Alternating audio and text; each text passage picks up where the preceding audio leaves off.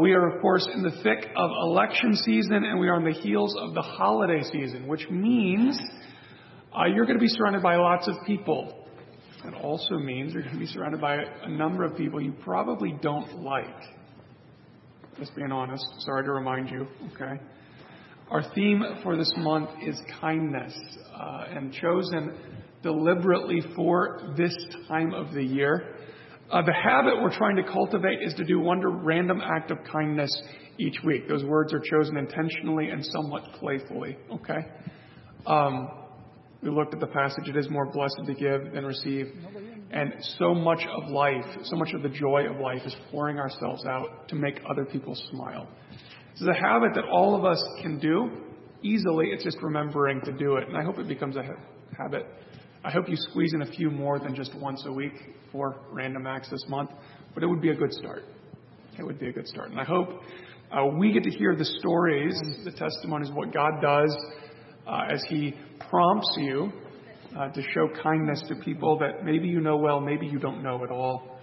I hope we get to enjoy that this month. We'll put it on now, some interesting studies. When people travel, okay, when they travel for the holidays, on average, they argue 12 times. I don't know where that number comes from. But that's what the studies say. Most arguments in a family are going to break out at 6:30 on Christmas Day. Statistically speaking. It's PM. I guess after all the presidents have opened and, I don't know. But that's when that tends to happen. And most extended family, when we get together with extended family, we're civil to each other for about 90 minutes before the arguments start to break out. Okay? What am I saying? Relationships are tough. Okay? They just are. Family, as much as we love them, can be difficult. And we're a church family. Right? If we've been rescued by Jesus, He has adopted us into His family, which makes us the largest blended family on the planet. Okay. Yeah. He calls us saints, and we are growing and we're changing into spiritual maturity, but we don't always get along. We don't. And, sometimes your family doesn't always get it right. So you might be thinking, oh no, I just discovered someone in my church family doesn't think like I do. Well, what do I do?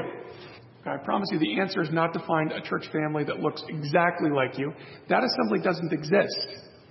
Right? It just doesn't. And the only way to fake that would be to kind of hang out in a pew somewhere and never talk to anyone. And you could just pretend they're just like you. But they're not. Okay? They're not. Now, it may surprise you that the Bible anticipates this kind of tension. That's not a surprise to the New Testament. It's not a surprise to God the Father, who is looking after all of His children. But I want to start with a diagram that I found very helpful over the years. We'll just call this the growth of relationships. You meet someone. Maybe you met someone on the walk yesterday. Maybe you bumped into a neighbor. And it's Happy Hill, right? Oh, you live in Pavilion. How long have you lived in this area? Your whole life? No way. And you also like cats, or you like dogs, or you like coffee. That's amazing. We're just the same, right? When you meet someone, you find all the points of interest. And as long as there's a number of them line up, you think, that's a great person. You wouldn't believe the person I met. Right? They were great. So glad they're in the community. Well, if you hang out with that person for a while, we descend into something we might just call Stormy Valley. And what is that? You realize that person is not the person you expected. They're just not. Right? Where you started with commonality, all of a sudden you start to find differences. Quirks in their personality. Quirks is a kind word. Quirks are things that grate on you. All right? As you spend time with people, you realize they're not what you expected. They're not perfect. They do not have the perfect personality. They have weird ideas. Sometimes they rub us the wrong way. But what happens if you hang out with flawed people? Well, long enough, if you stay in a relationship, we end up on something called Family Mountain. All right? The relationships get deeper because now I embrace you, but I know who you are. I know your quirks. I know your oddities, but they've become enduring. And you've invested in my life, and I've invested in yours. And now we're more than acquaintances, right? We're more than happy-go-lucky, naive, shallow relationships. We're into something far deeper. And the term family fits very well there. Okay? Now, as we see this, what happens is we don't all agree, right? you hang out with people on Family Mountain, it doesn't mean you agree or see eye to eye about everything, but you do love and respect each other. And that love becomes deep because you really know the other person. Maybe the greatest example of that is marriage, right? We all married our best friends and we found out they were not the person we thought they were. But over time we realized they really are remarkable. And we love and we treasure those individuals. So I can respect you even if I disagree. And all of us can learn from each other. So God has given me to you and you to me, and we're family. And we get to grow together as we all follow Jesus. So today, we're going to be looking at how Paul dealt with disagreements. There are two major passages. We'll probably cover both.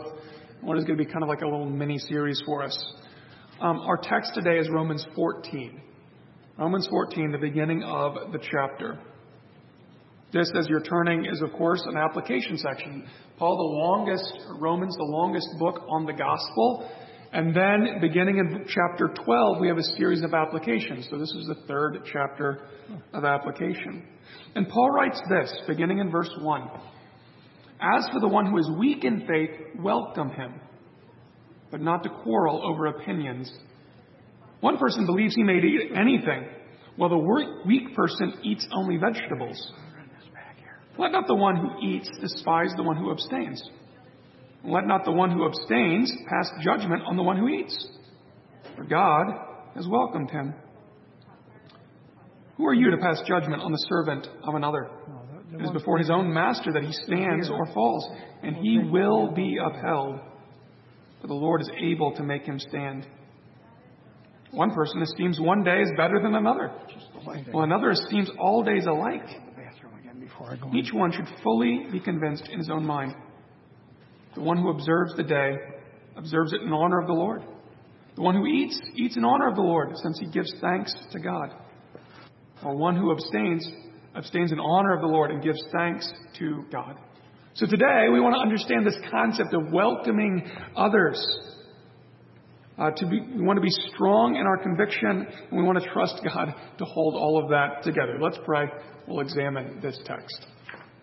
Father God, this text is remarkably counterintuitive. This text pushes on us, but it unlocks one of the secrets to joy. It paves the way for unity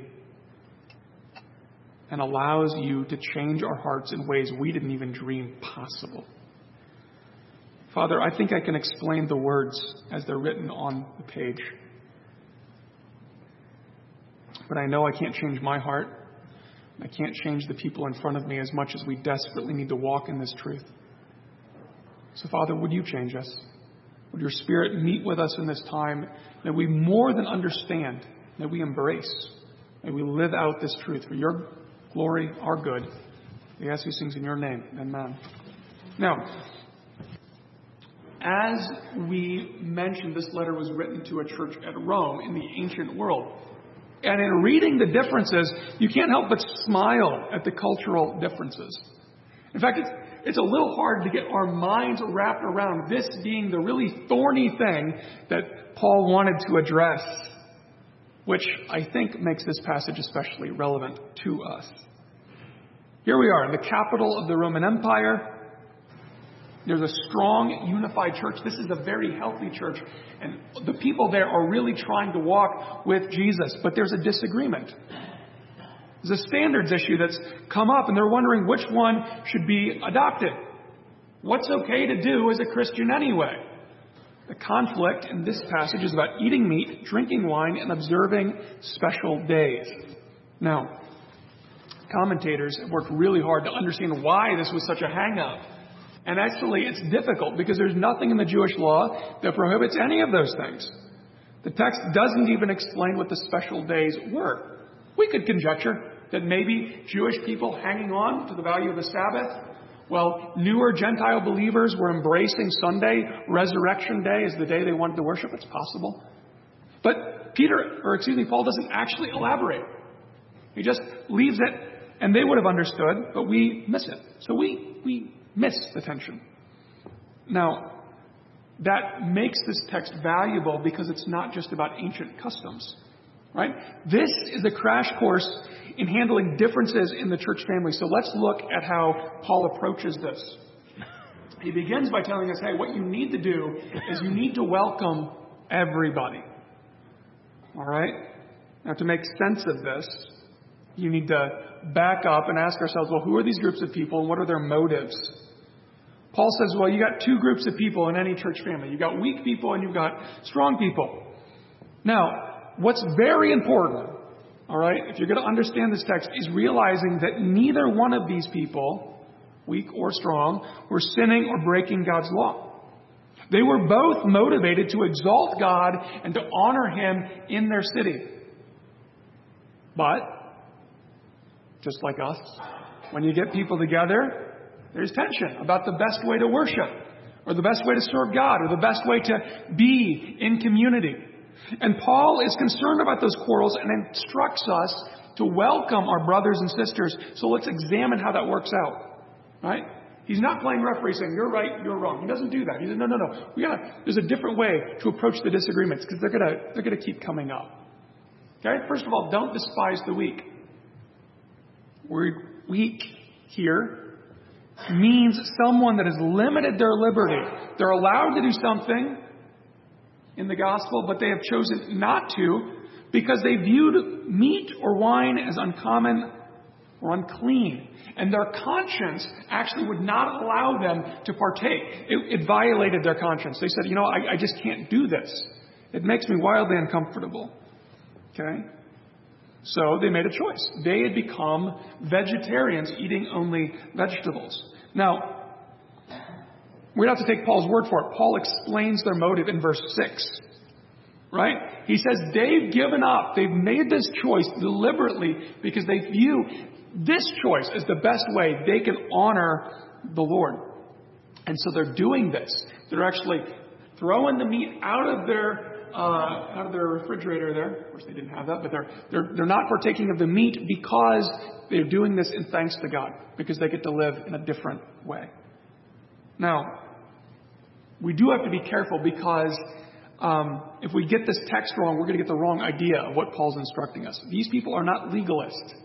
Go to Galatians for that, all right? They did not believe they needed to do something to earn God's favor. They did not think that abstaining from meat would cause them to be viewed better in the eyes of God. Nor did they believe that they would earn somehow more blessing by having higher standards. These people are perceiving with the very best of intentions. And they feel strongly that the best way they can honor God is by limiting their diet so that they can better serve the Lord. Now, diet's a good thing because most of you know somebody on a restricted diet, right? Now, when you hang out with those people, what do you notice? You notice it's hard to invite them over to your home for a meal, right? You're asking them questions, and no matter how careful you are, you set the table and you see them kind of catch their breath, I tried so hard to get this one right, but whether it was the gluten or the sugar or, I don't know, the garbanzo beans or whatever you set on the table, it was just like, can't do that. Now, if you're hosting people, right, you love them, and we don't mind adjusting the way we cook to help somebody with a medical need or somebody just working on their diet. We love serving people that way. It's just hard to do, right? It's just like, okay, sorry about that. I really did my best here. But could you imagine maybe it's a little more difficult, and maybe around holidays and stuff, it's more difficult to accommodate someone who has limited what they can eat just on religious or philosophical grounds. Like, I understand, if you have a peanut allergy, I will do my dead level best to never put peanuts in front of you. Or like in any way, right? I want to respect the danger of that. But if you come to me and it's like, I'm just not into meat.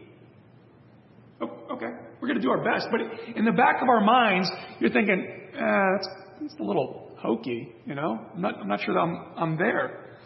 Okay, but these weak people are doing their best to honor God, and our struggle is not to despise people that have limited themselves in a way that we don't fully understand. Right? Seems to understand the tension there. Okay, but they're looking at a standard, and they've constructed themselves a guideline that is going to help them. Now, it's very helpful. This guideline, no doubt, is helpful to these individuals. Now, I'm confident. I'm absolutely confident as I was preparing this. As we mature in Christ, all of us limit ourselves in some way. Because there's something that we used to do, and you say, you know what? That's distracting to me. Or when I engage in this activity, or I listen to this music, it doesn't do good things for my heart. And we just observe that in the pattern of walking with God. You say, you know what? When I do this, I have joy. When I do that, I don't. And so what do we start to do? Well, we start to construct standards in our lives to help us maintain our relationship with God. You do that in your families. You do that in your marriage, right? If your spouse hates your cologne, what do? You throw it out and you buy new cologne. Is that like a law thing? No, but if you want to be in a relationship, you make adjustments. And so that's what people are doing. These people are looking at their conscience. They're making adjustments that the Bible doesn't stipulate, but they're just making them so they can better be in a relationship with God. We can respect that. All of us do it. That's absolutely fine. In fact, necessary to construct personal standards to help keep your heart close to God. But we have another warning, right? Just as we're not to despise those that are putting up standards to help them pursue God, we're not allowed to judge the strong. Now, culture can be difficult and confusing. Would it be safe to say that our culture is tainted and the last thing on culture's mind is honoring God? And so when you look at that, it would be really tempting to just start pulling out of everything. Like, oh, those people don't love God. I'm just going to pull out, go be Amish somewhere. But the problem with that is, if you remove yourself from everything with questionable origins or association, you can't do anything, right? Have you ever run into that? Like, there's a problem with boycott culture is that it causes us to be so far removed, we stop being salt and light. And so we want to be careful that we don't allow our standards to limit the freedom we have in Jesus. After all, it was Jesus himself who declared all foods clean if they were eaten in faith, with thanksgiving to God. So notice that the believers were eating meat. They were also living to bring maximum glory to God, and they were eating meat with thanksgiving, right? So for them, eating meat was an act of worship. God, we're so grateful that you provide this for our nourishment, for our strength. Now, these believers also, hear this, they're not throwing caution to the wind. They're not using their Christianity as a cover, right, to just sort of indulge themselves in sinful practices. They were full of faith. They were celebrating the creation of God, and they were eating the food that God provided for them.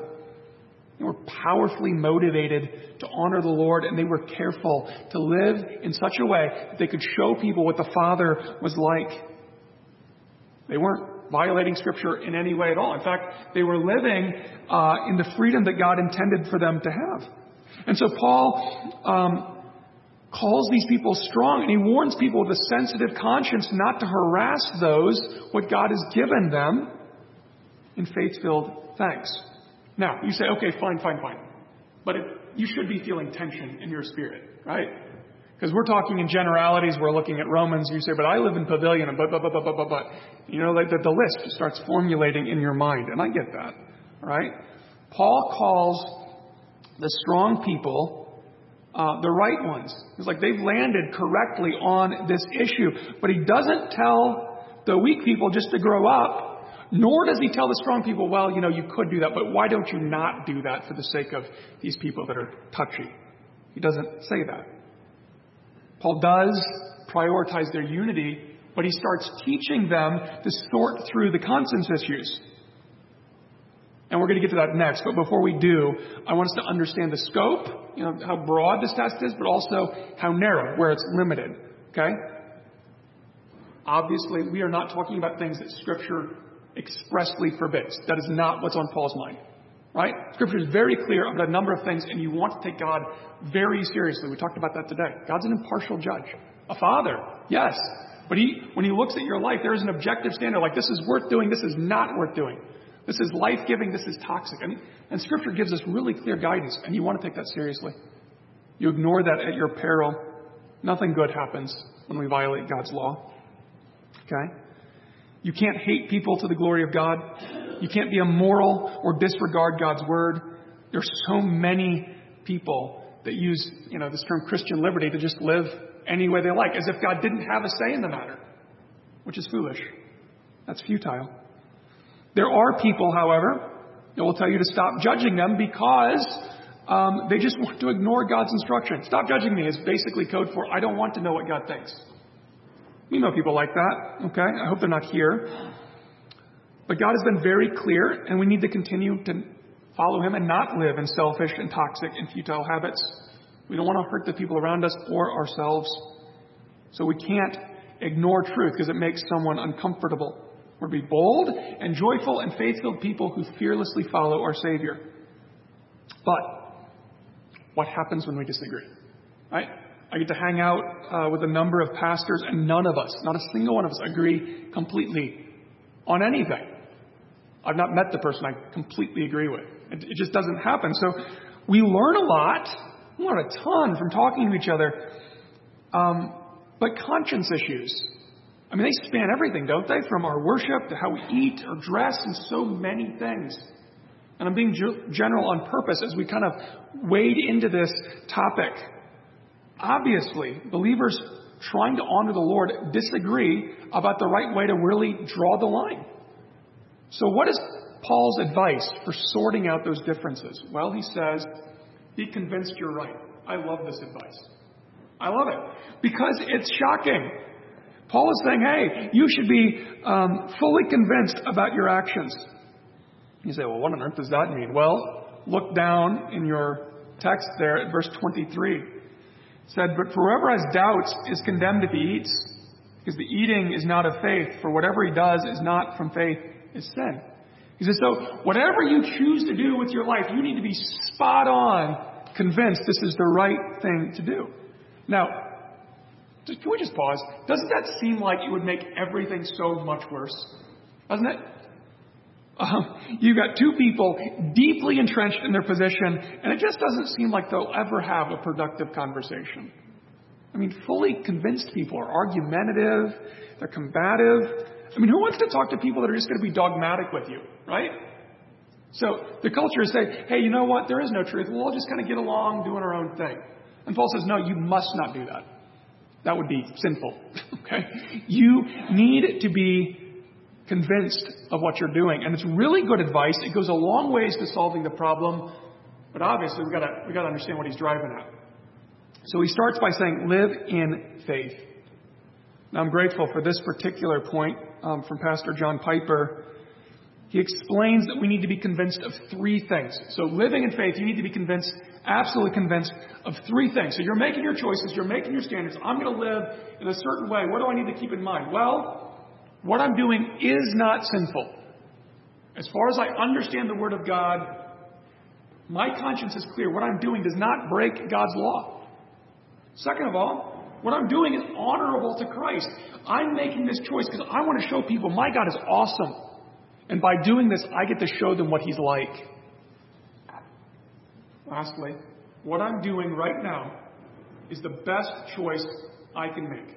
Given these circumstances, right, I'm sure I'm not violating God's law, and I am obeying what He told me to do. And I think I can make God look awesome by making this choice. Now, it's not wide open because our circumstances, our strength, our personality, they're all different. But looking at myself, looking at what God's given me, I can make God look awesome by doing this. And you'll land there. So look at this list. The focus is on listening to God and displaying His glory or making Him look awesome. And there is joy. There is absolute joy to be discovered in this list, right? Because when we think about God's revealed Word, we're reminded that we get to live in a completely different way. Remember, not so long ago we looked at that. We don't have to live in toxic habits anymore. We get to live in a dramatically new way. We get to live impossible lives through the power of the Spirit. So we set aside things that God says no to because they'll harm us, they'll harm others, and we get to step into impossible new rhythms of life that build thick relationships and display the glory of God. And that's exciting, Amen. Right? You don't be regretful like God's so mean, I never get to have any fun. Stop that. God says, at my right hand are pleasures forevermore. Come, be satisfied in me. So we're not fearful. We're living in faith, but we're also living for God's honor. 1 Corinthians 10:31 says, whether you eat or drink or whatever you do, do all to the glory of God. This text, we'll look at later, comes from the other Christian liberty passage. And Paul says, hey, Everything you do can be done in a way that displays God's perfection. And what's most important, when you make your choices, when you build your standards, you want to show people this is what God's like. And He's amazing. I want you to know how good God is. Now, what's important, maybe, as you're building these standards, is that our comfort is not in view. We're going to get there in a second, okay? It's not unimportant, but we need to take these things in order. All right? So when you pick out your outfit, you want people to think about God. You don't want people thinking that you're like some sort of fashion maven or diva, nor do you want them to think that you're homeless. All right? Somewhere in the middle. Why? Because you don't want them obsessed with, my word, you just have an eye for fashion. That's amazing. Right? Because all you talk about is your shirt. Somehow we've missed God. And that's not, man, I get to live every day showing you how awesome God is, and I don't want you to get hung up on my tie. There's no danger in that, okay? But hey, my concern is, I'm so excited. I need you to know what the Father is like. And you know what? My Father is good. He's given me warm clothes that are reasonably in fashion, right? My outfit should display, I have a Father that cares for me. And it should also display, I really love my Father. All right? We show people, right, what God is like through our worship. And we don't do that by, proving to them how hip, our worship set is, nor do we bore people to death with really stodgy music. What are we shooting for? Well, we're adjusting to where you all are at so that what we do communicates the glory of God. And we don't want to distract you one way or the other. Now, that's not a perfect science. That's an art. And we work at that every single week. So when you discuss, what's going on with your clothes or your music, your entertainment choices, even your diet, what people should hear from you is what the Father's like. They should not hear a 15-point lecture of why you're right and why everyone else is stupid. Okay? Can we see that? Like, standards are not clubs that we beat people over the head. Like, what's wrong with you? Do it my way. There's no God in that at all. Okay? So, we should be striking people by how loving the Father is towards us, how much we love Him, and how that drove our choices, which leads us to a third consideration, and that is, give thanks for everything. This is good, right? We need to be convinced this is the best choice we could make in the current situation, and I'm going to use slightly different language here. Can you see how these things work together? If you can immediately thank God that you have the privilege of making this choice, you're on pretty safe ground, right? Because you can't say, God, I'm so thankful I get to have an affair, against my wife. Obviously, that doesn't jive, okay? It doesn't, right? But as you're picking out your outfit, as you're sitting down to breakfast, as you're joining your church family, you're saying, God, I can't believe you've given me the privilege of doing this, to display the world how good you are, and how I'm just so grateful. Right? If your life is lived in joy, it will guard and guide your conscience. Now, there's a reason this comes third. Because I have talked to people, you've talked to people, say, you know what? God doesn't want me to be unhappy, so the obvious choice is to do this. And they say something really outlandish. Like it's just God's will for me to leave my spouse. No! Obviously not. We start with the beginning, right? Living in faith. I'm not in sin. I know what God says. But my goal is to display the Father to the world, and I'm giving thanks for the privilege I have to do these things. Can we get that? Serving God is a get to. Never, ever a have to. Have to was solved by Jesus at the cross. You're robed in His perfection. You'll be judged based on His record, not yours. Everything you do is a get to. Amen. It's all glorious. So we want to be convinced this is the best choice. So we think of all the things the Father allows us to do. He gives us good food. And you get to select the things you enjoy. Some of you might like Chinese or Mexican or Thai. The Father gives you resources so you can enjoy all of those things. He's filled His Word with music. We live in a time when you can carry your favorite musicians with you in your pocket. Isn't that awesome? And we get to have diverse tastes. That too is awesome. He's given you a church family to love and grow. And He's trusting you with His resources that you get to spend to make Him look awesome and to serve the people around you. I think that's amazing. So you can see that if this is your spirit, you're not going to have a heated, ugly argument. Even if you run into someone that's reached a different conclusion, right? If both parties are convinced that what they're doing is not sinful, it will display God's glory, and they're giving thanks for what they do, it's going to be a good conversation. Notice in Romans, in our passage, it says that God is pleased both with the man who eats and the one that abstains. Why? Because they're both living in faith. One receiving a good gift, one saying, no thank you, I think there's a better way for me to follow my Father. Verse 6 says they're both living to honor the Lord. And can you imagine what kind of beautiful community we would have, the kind of joy we would have if we were fully convinced that all of our choices were honoring God? I'm going to be honest, most of the tension comes because we know that's not true, and our consciences are screaming at us. But man, when our consciences are at peace, there's joy. So Christianity is not a test, okay? It's not a test like where you got 100 questions. If you get them all right, you're an A+ Christian, while the rest of the church family, they're maybe a B-, right?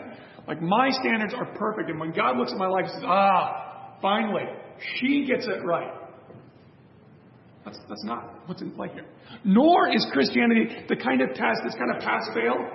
So we find where the line is, but all the real fun's in the world, so we lean as far as we can without God sending us to hell. Both of those views are horribly deficient. They do not understand the generosity of the Father. Okay? They're both so very wrong. Christianity is about developing a relationship with the God of the universe, and God is not holding out on us. He offers us the best life possible. Now, we're talking about relationships. So relationships between me and God and you and God, they're going to look different. We pray in different ways. We honor God in different ways. But God can be honored in all of those differences. Right? God is honored by our faith-filled response to Him, not because we performed in exactly the right way. Silly illustration, but you have two married couples that can both display their love for each other, even though they went to different restaurants on date night. Nobody questions that. Like, really? You went to Starbucks? Are you still married? Nobody says that, right? Because we understand that our preferences and what we enjoy gets filtered through our relationships, and they look differently. Because you're different, and I'm different, and that's okay. Now, once again, we've got to pause, because Paul is painting a best-case scenario, all right? This does not often happen, because when there's tension in the church family, often not both parties are right, often both parties are wrong, right? One person stops pursuing God, stops finding satisfaction in Him, and starts, compromising, and starts trying to find satisfaction in things that the Bible says are absolutely toxic. And we all see that. And then somebody that's just filled with pride and is convinced they're right about absolutely everything comes and blows that other guy out of the water.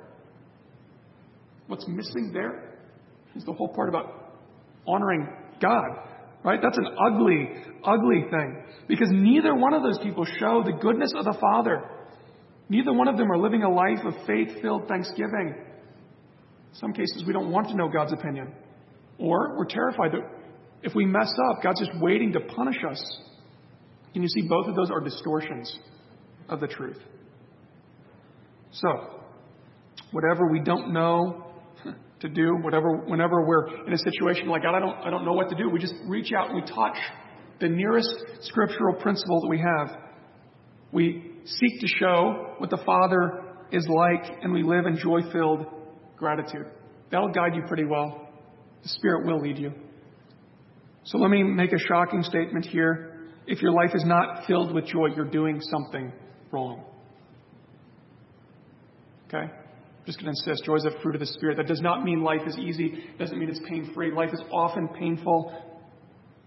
Life is never easy. But I promise you right now, God is up to 10,000 things in your life. He's working for your good, and there's always a way to praise Him. And there's always a way to live out of living hope that keeps you going. It's always within reach. You're going to need the Father's perspective to make sense of the very painful and dark times of life, or even just the confusing ones. But when you're known by God, and you've been forgiven by Him, and you're daily enjoying His love and generosity, it's really easy, actually, to invest in people that are different than you. You can tell them. In fact, you should tell them why you do or don't do some activity. You should discuss how your choices have allowed you to draw closer to God, and then listen to them on why they're doing something different. Right? Discuss Scripture and your current situations. Learn together new ways to love the Father. Right? Because you can grow through someone's strong, joy-filled faith. You can let go of a fear that's held you back from something good, or you might look at someone with strong faith and say, you know what? I think I need to eliminate something out of my life because it's holding me back. And I can see that through your choices. Do you see how when we live this way, we actually strengthen one another? We can have honest conversations, but we can grow. Not like I kept all the rules, but no, I feel I'm closer to God because of you. Because watching your life and what you do. We don't live in fear. Instead, we get to redeem our culture and we celebrate the good things that God is doing in our world. So when God lives through us, we redeem everything. We redeem our work and our worship and our play and family time and our holidays. We see God's goodness everywhere. Everywhere. And we're driven to life of faith-filled gratitude. You say, okay, that all sounds fine. What about all those people in the church family? What about the immature and the careless and the uptight and the grumpy and the clueless? What about those people? Okay. We'll end here. Your job is not to bring them all to your way of thinking. You get to encourage them. You get to show them how to thrive in Christ. But Paul ends with the most incredible thing, and that is we trust God for change.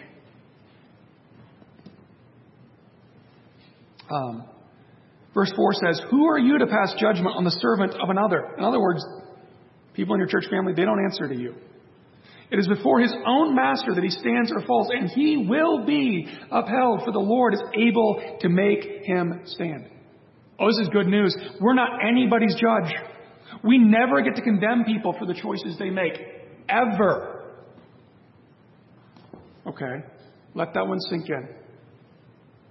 You don't fully know someone's history, their personality, their capacity, or what the Spirit is doing in their lives. God perfectly knows all of those things. Amen. Now, careful, that doesn't mean you don't get involved. All right? What it does mean, we don't write people off or belittle them. We show them a better way to live. When we show them through Scripture, they no longer have to live a life of futility or seek satisfaction in things that will enslave or destroy them. Right? So I'm not the judge. God is. I do get to take His word and say, hey, God's been reasonably clear about this. That's not my words. Those are God's words. And I invite them and say, hey, what are we going to do about this? Right? See, that's not me judging. I'm just saying, hey, God made something clear. I'd just like you to be aware of this. You need to be aware of this. Right? So that's how that dynamic works. We show miserable Christians how to have joy in their Savior by offering them examples from our own life. We show people that are wandering out in destructive ways, saying, you don't have to live that way anymore. There is satisfaction in a Savior that can free you from giving your heart to something that doesn't love you or is not permanent. As we work with people, we are reminded that God is the one that upholds all of us. God is the one that holds and guides us, and it is the power of the gospel that transforms our lives. Yes, God has given us free will, so don't expect God to kind of zap the people in your life into righteous robots. It's not going to happen. God can do that. He just so rarely does. He prefers to woo us with His love, to move us from unbelief to belief. And God is the one that sustains you, not your self-discipline, not your ridiculously high standards. We're not changed by rules. We're changed by the beauty of Christ.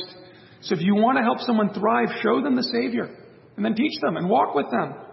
God will not fail His children, and He wants to use you to strengthen the rest of the family. And we finish this message with the most precious promise of all, and that is that God is able to make us stand. I want to quote another pastor here because it's just so good. He says here, Paul goes beyond the statement that believers have a judge in heaven. He now says every believer will be upheld in judgment. Every believer will stand erect and accepted in the last day. The weakest believer you know will stand glorious and vindicated and loved and forgiven and righteous and accepted in the last day. Friends, that's why we have this communion table. We're invited by Jesus to come as one family all together at the table. Why? Because we're all forgiven. We're all adopted.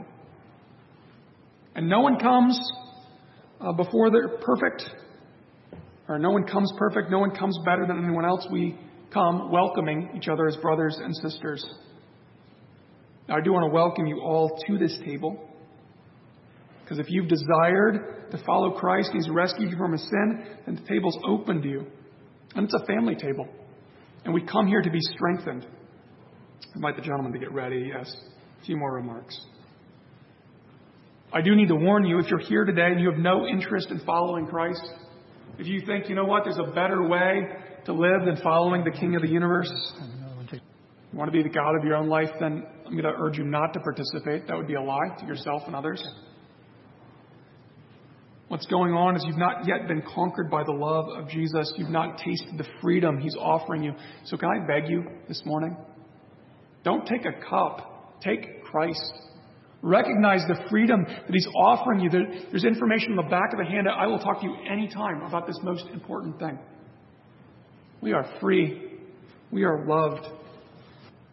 Ask Jesus to forgive you of your failures, accept His perfect record, and then follow Him and become part of the family. For the rest of us, I want us to focus on our family today. All right? We do communion once a month. And we need to talk to the Father about this passage. Okay? This is stout stuff. Confess where you've been living out of fear or selfishness rather than thanksgiving. Confess where you have either despised those that seem so cautious or judged those that seem so lax. Ask God to give you a heart for your church family and the clarity to know where you can help your brother and sister. Just take that next spiritual step. You pray privately, and then after a moment, Jonathan Holland will thank the Lord for the bread.